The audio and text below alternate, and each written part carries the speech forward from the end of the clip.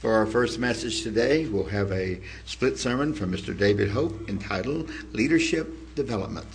Mr. Hope.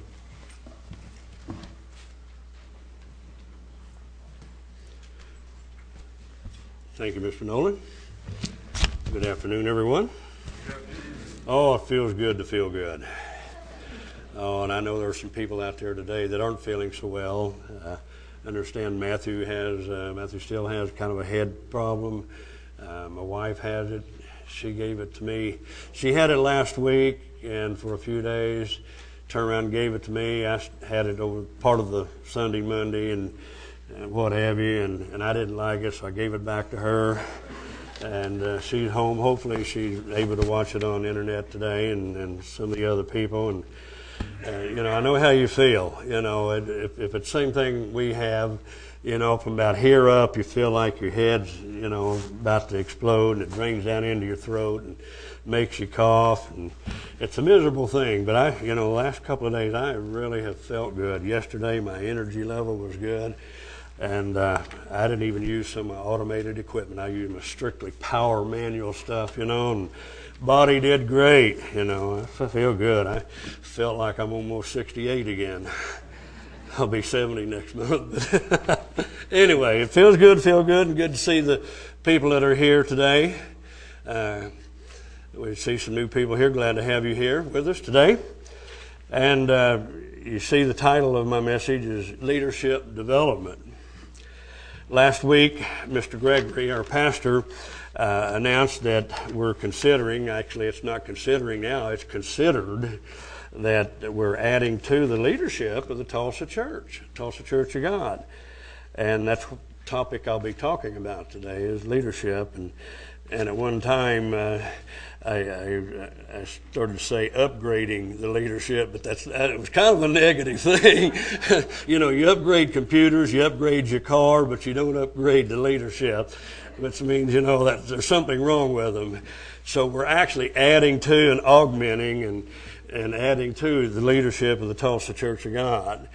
And as most of you know, especially if you've been in the business world, but even if you haven't been, that success or failure can depend a great deal in any business, any club, any organization, association, a church, or even a family. The success can depend to a great degree upon its leadership. There's no question about it. And here's a couple of definitions of leadership. There's a lot more, but I just picked out some just so I wouldn't have to read too many of them. The office or position of the head of a political party or other body of people. Of course, we're not a political body, but anyway. And the ability to guide, direct, or influence people. That's what good leadership should be able to do. Guidance or direction. Leaders, plural. A group of leaders takes a singular or plural verb, and the leadership of the Tulsa Church will be plural, and it is plural even now. It's plural. We do have, a recognized authority for the most part, but we are plural. We're a group. And it doesn't just depend on the officers of the church, that the leaders, people, and the subject is so big, so large that I can't begin to even cover all of it. But what I want to do, since we are going to have some ordinations, and I think Mr. Gregory told me about the first week in March when this is going to happen. He read some names last week. And we're all very excited about that. We're very excited. But being a leader and being a boss is not necessarily the same thing. We know that from corporations, from groups, that a person that may be a boss isn't necessarily a good leader, and a good leader isn't necessarily a boss. Now, that's not putting anything down or up or down either way. I'm just a statement that we all that leadership comes in various styles. An old minister told me several years ago that a good leader knows how to use the strengths and the abilities and the talents of the people around him. whether it's in the military, whether it's in a corporation, whether it's a church, or even in a family. We know the leaders should know or do know the people around them, and places people in responsibility to achieve cooperation and to get the job done and get it done right. And a good leader is not one person, not a one-person show. It's not, but a good leader generally shares the responsibility and learns to delegate. He teaches others to be able to do his job and then some. And I think if you look back over the years, the leadership in the Tulsa church has done exactly that, to try to groom people to take on greater responsibilities.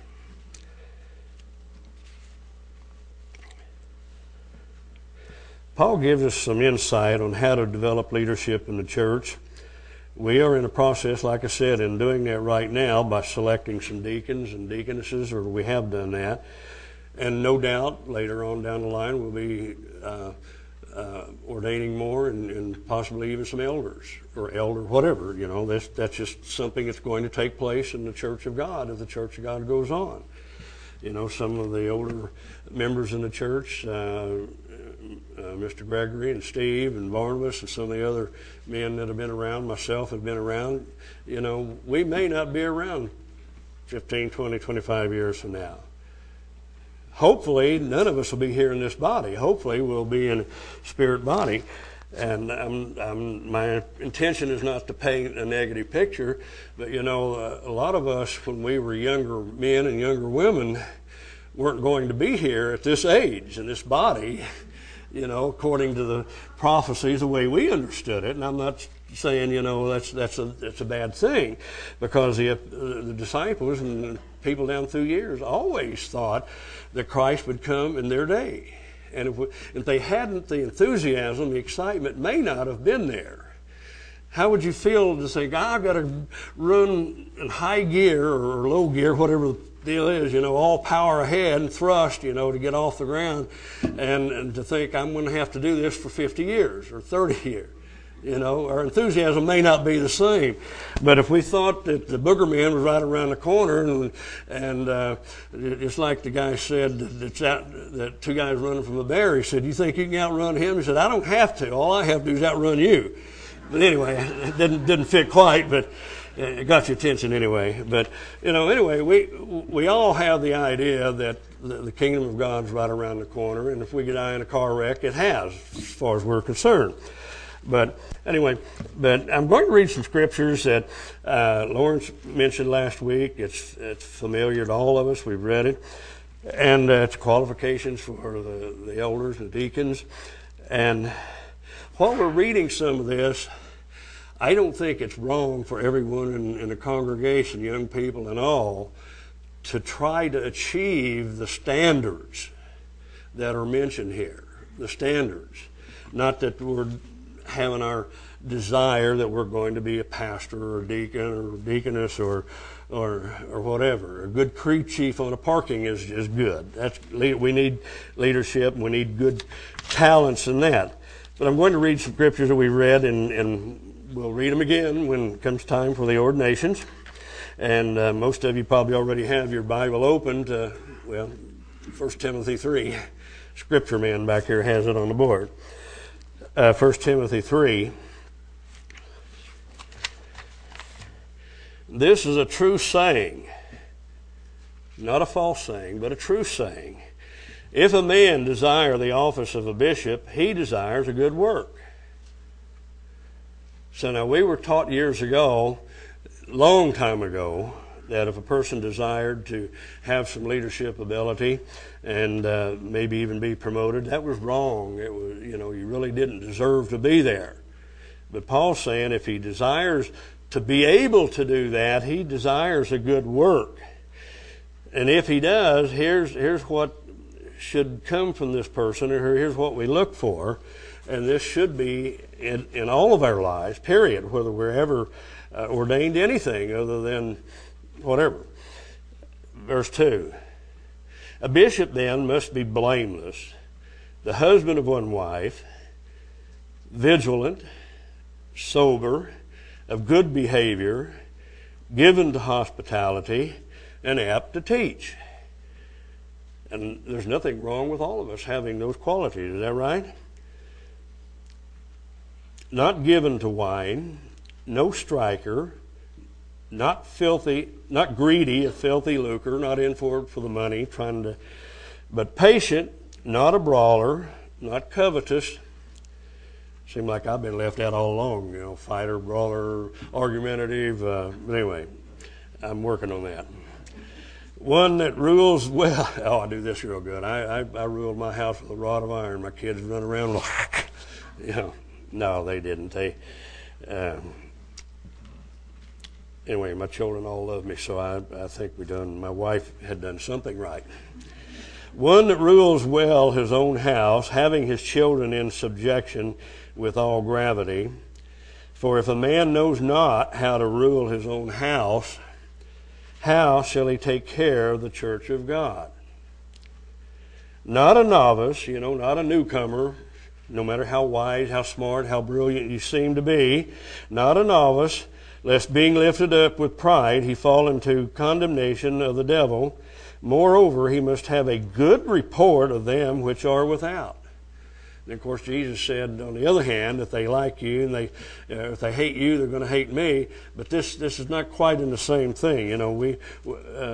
We all should have a good report of the people in the business world, the people who work with us. We ought to have a reputation of honesty, sincerity, dedication, of serving our God. A good report without, lest he fall into reproach and the snare of the devil. Likewise, in the same manner as pertains to the bishop or the pastor or the elders, likewise must the deacons be grave, not double-tongued, not two-faced, not to have one story for this group, not a good politician, not given to much wine, not greedy of filthy lucre, holding the mystery of the faith in a pure conscience, knowing what he's talking about on the Bible. And let these also first be proved, then let them use the office of a deacon, being found blameless. Even so must their wives, and we use this scripture a lot as a connection with the deaconesses also. We use this, even so their wives, and like I said, we use this sometimes as a deaconess, even so their wives be grave, not slanderers. And we've seen some of that over the years. Thankfully, we don't have much of that in our church in the last few years. Sober, faithful in all things. Let the deacons be the husbands of one wife. I guess I could get smart and say, well, does that mean he has to be a husband of a wife, or he's unqualified, or does he have only one wife? But anyway, but basically we've taught that the deacons must be the husband of only one wife, not a bigamist. Ruling their children and their houses well. So a lot of the same qualifications that our deacons and deaconesses are to have, a lot of the same things that the ministry should have. And like I said before, I think all of us, every one of us, should have a great deal of these and work on them in our own life.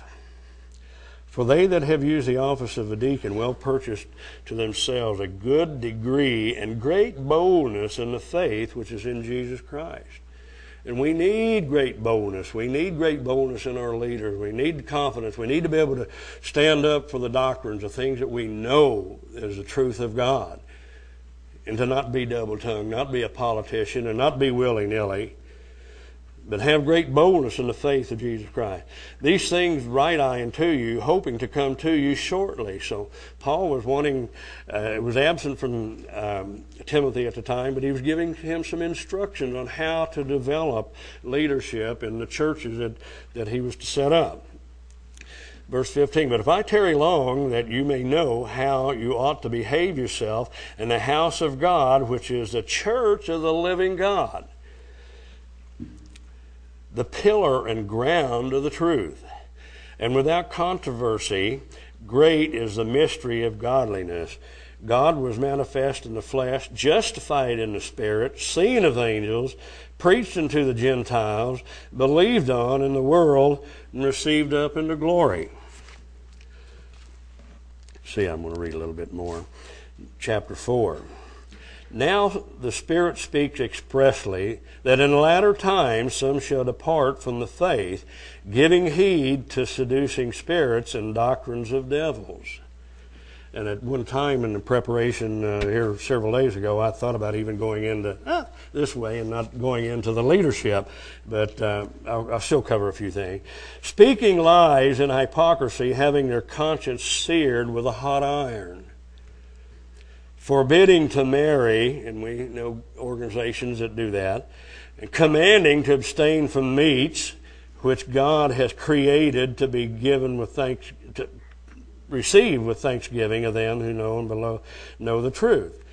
And here's another one of those little doctrines that a lot of people try to take and say that you can eat anything you want to also. And I'll just go back and read that just a little bit.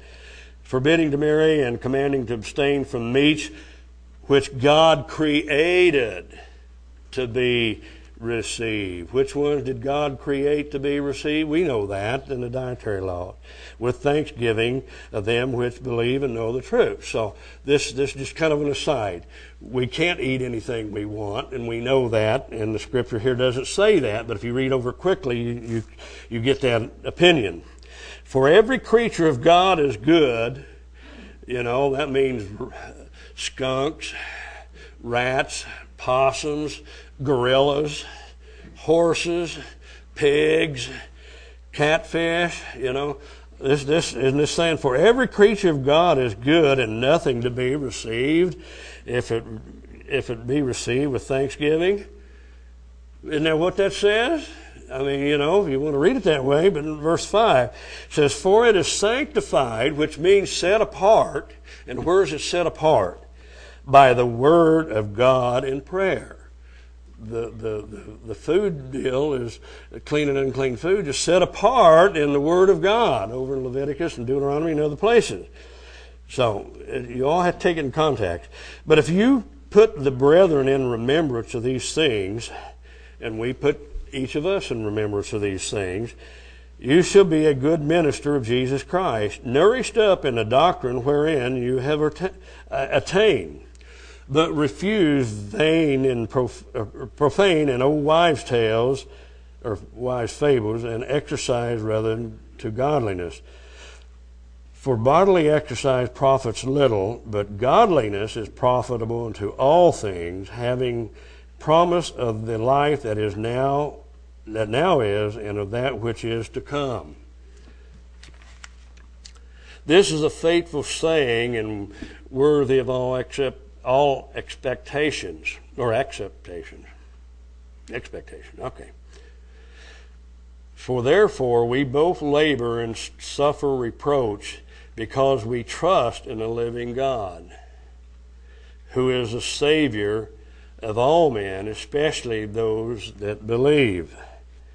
These things command and teach. So Paul was given instruction to Timothy on basics on how to raise up the churches that he was going to be doing.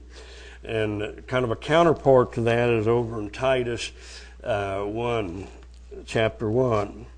And it's kind of a repeat of this, but Paul was talking to Titus instead of Timothy now, and it's still the same purpose. They were setting up churches in different areas.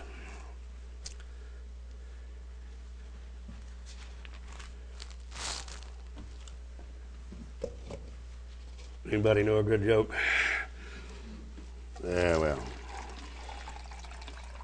Some computers have a tendency of, you know, depends on what your hookup is. You have to, what do you call that word, you know, when they have to catch up? What's that word, computer guys? Buffered? They have to buffer, you know, some of them have buffer. So there may be some out there. Just out of courtesy for some of the people that may have the old dial-up thing, let them buffer a little bit, and I'll just take a drink of water. And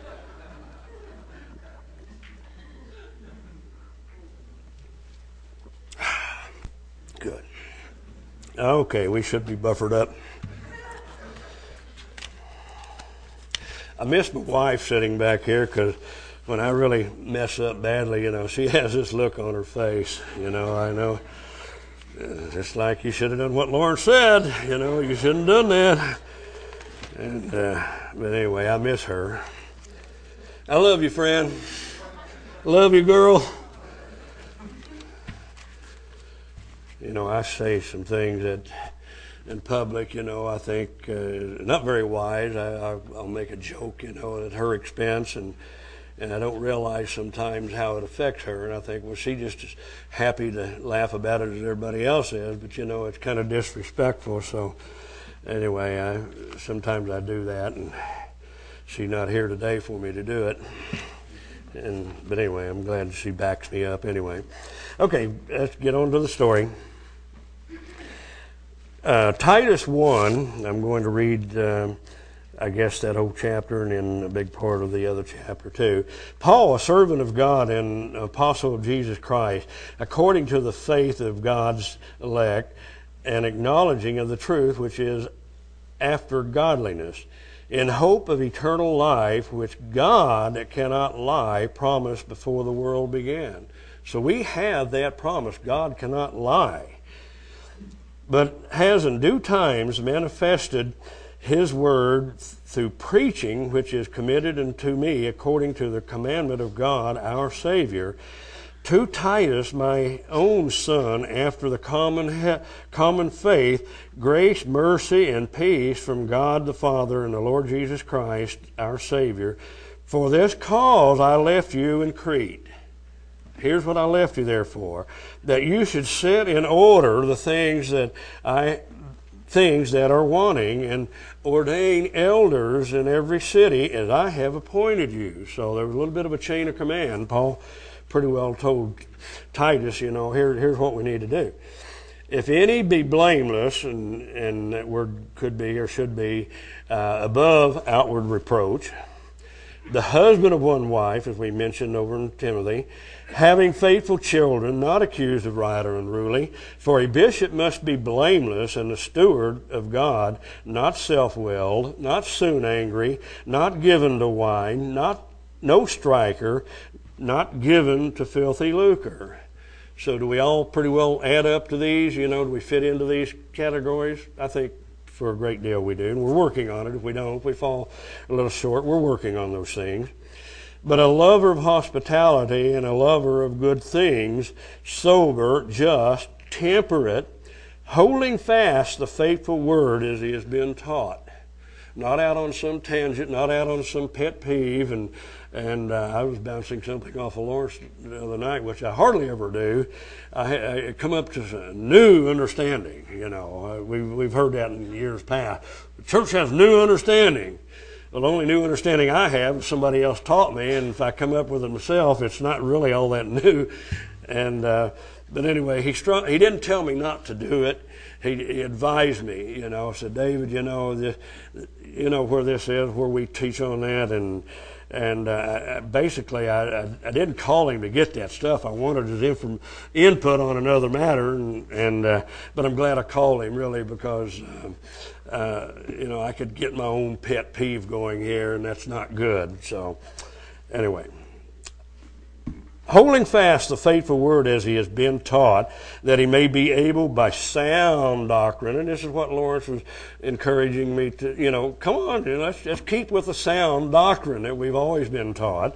Not that we can't speculate, not that we can't have private thoughts, but get up and start preaching and talking about some things that are totally unsound with our group, no matter how accurate it might be, both to exhort and to convince the gainsayers. We've got to be able to convince anyone, and if they have even a halfway open mind, for there are many unruly and vain talkers and deceivers, especially they of the circumcision. And that's one thing that we're always concerned about with the younger generations coming on, when the older generation passes away. And we're convinced that the younger generations and the newer leadership will, in time, will be able to stand up and do these things, be able to hold the doctrines and hold the church together and teach their families especially they of the circumstance, whose mouths must be stopped, who subvert whole houses, teaching things which they ought not for filthy lucre's sake. Some people are in it just for the money.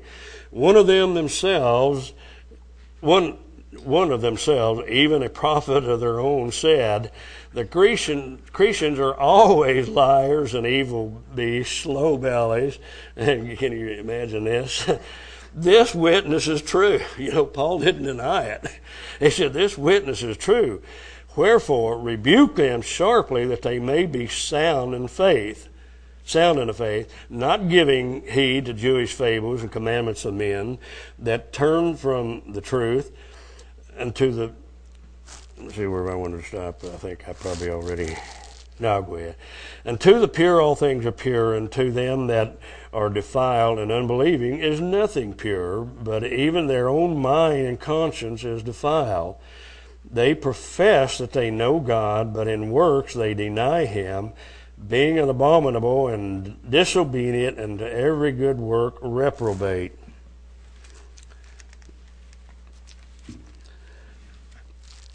Chapter 2, Timothy. But here's some more instruction. But speak you the things which become sound doctrine. How many times is he talking about sound doctrine? That the aged men,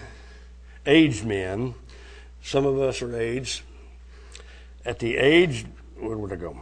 That the aged men be sober, grave, temperate, sound in faith and in charity and patience. Sound like qualifications for a deacon, doesn't it? And an elder. Be sound in that. At the aged women likewise, and we've heard this and we have a lot of this. Aged women likewise, that they be in behavior as become holiness, not false accusers, not given to much wine, teachers of good things. And we can see a lot of this right in our own congregation, that they may, and this talking about the aged women, that they may teach the young women to be sober, to love their husbands, and to love their children. And I've mentioned before, it doesn't always come natural for us to be good mates, to be a good wife, to be a good mother. Some people, have not really had the best of upbringing. They've been neglected a lot. And the wisdom of our older women in here, it's just amazing when I sit back and I listen to some of our women talk and listen to some of the answers they have. Even my own wife, sometimes, I hear her on the telephone with talking to some of the nurses that take care of the lady that my wife works for. A lot of wisdom there, and same way with you women out here and the things that you do and the programs that you've developed and taken the Beth Moore program and putting it in our vernacular and the quality that our women are doing and teaching and saying things that teaching the women that we can't do very well up here as men. It's hard for us to tell women how to be modest, how we think they ought to be modest. But I've heard some of the things that have gone on in some of the women's Bible study things that, these women are right on. They're very, to be discreet, chaste, keepers at home, good, obedient to their own husbands, that the word of God be not blasphemed. Young men likewise be sober-minded. So Paul's even showing the young people what they need to be doing, how to grow up and how to become good fathers and good church members and to be leaders and pillars in the church. Young men, anyway, I'll read that again. Young men likewise exhort to be sober-minded. In all things, showing yourself a pattern of good works, young men, in doctrine, in showing uncorruptness, gravity, and sincerity. Sound speech that cannot be condemned, that he that is of the contrary part may be ashamed, having no evil thing to say about you, young men. Exhort servants to be obedient to their own masters, and to please them well in all things, and not answering again. Not prolonging, but showing all good fidelity, that they may adorn the doctrine of God, our Savior in all things. For the grace of God that brings salvation has appeared unto all men, teaching us that denying ungodliness and worldly lust, we should live soberly, righteously, and godly in this present world, looking for that blessed hope and the glorious appearing of that great God and Savior Jesus Christ, who gave himself for us that he might redeem us from all iniquity and purify himself a peculiar people, zealous of good works. And we are becoming zealous of good works. These things speak and exhort and rebuke with all authority. Let no man despise you. So Paul was teaching Timothy and Titus both the very basic and elementary things to how to develop and teach a church. I think I'll cut off on that. I'm going to, like I said, there's so many scriptures, so many examples we can give, and I'm thinking possibly later on I've got a lot of information on leadership itself, on how to be a good leader in the church and the home. Mr. Gregory has even offered to give me some that he's had, the church has had, and anyway, for a topic later on.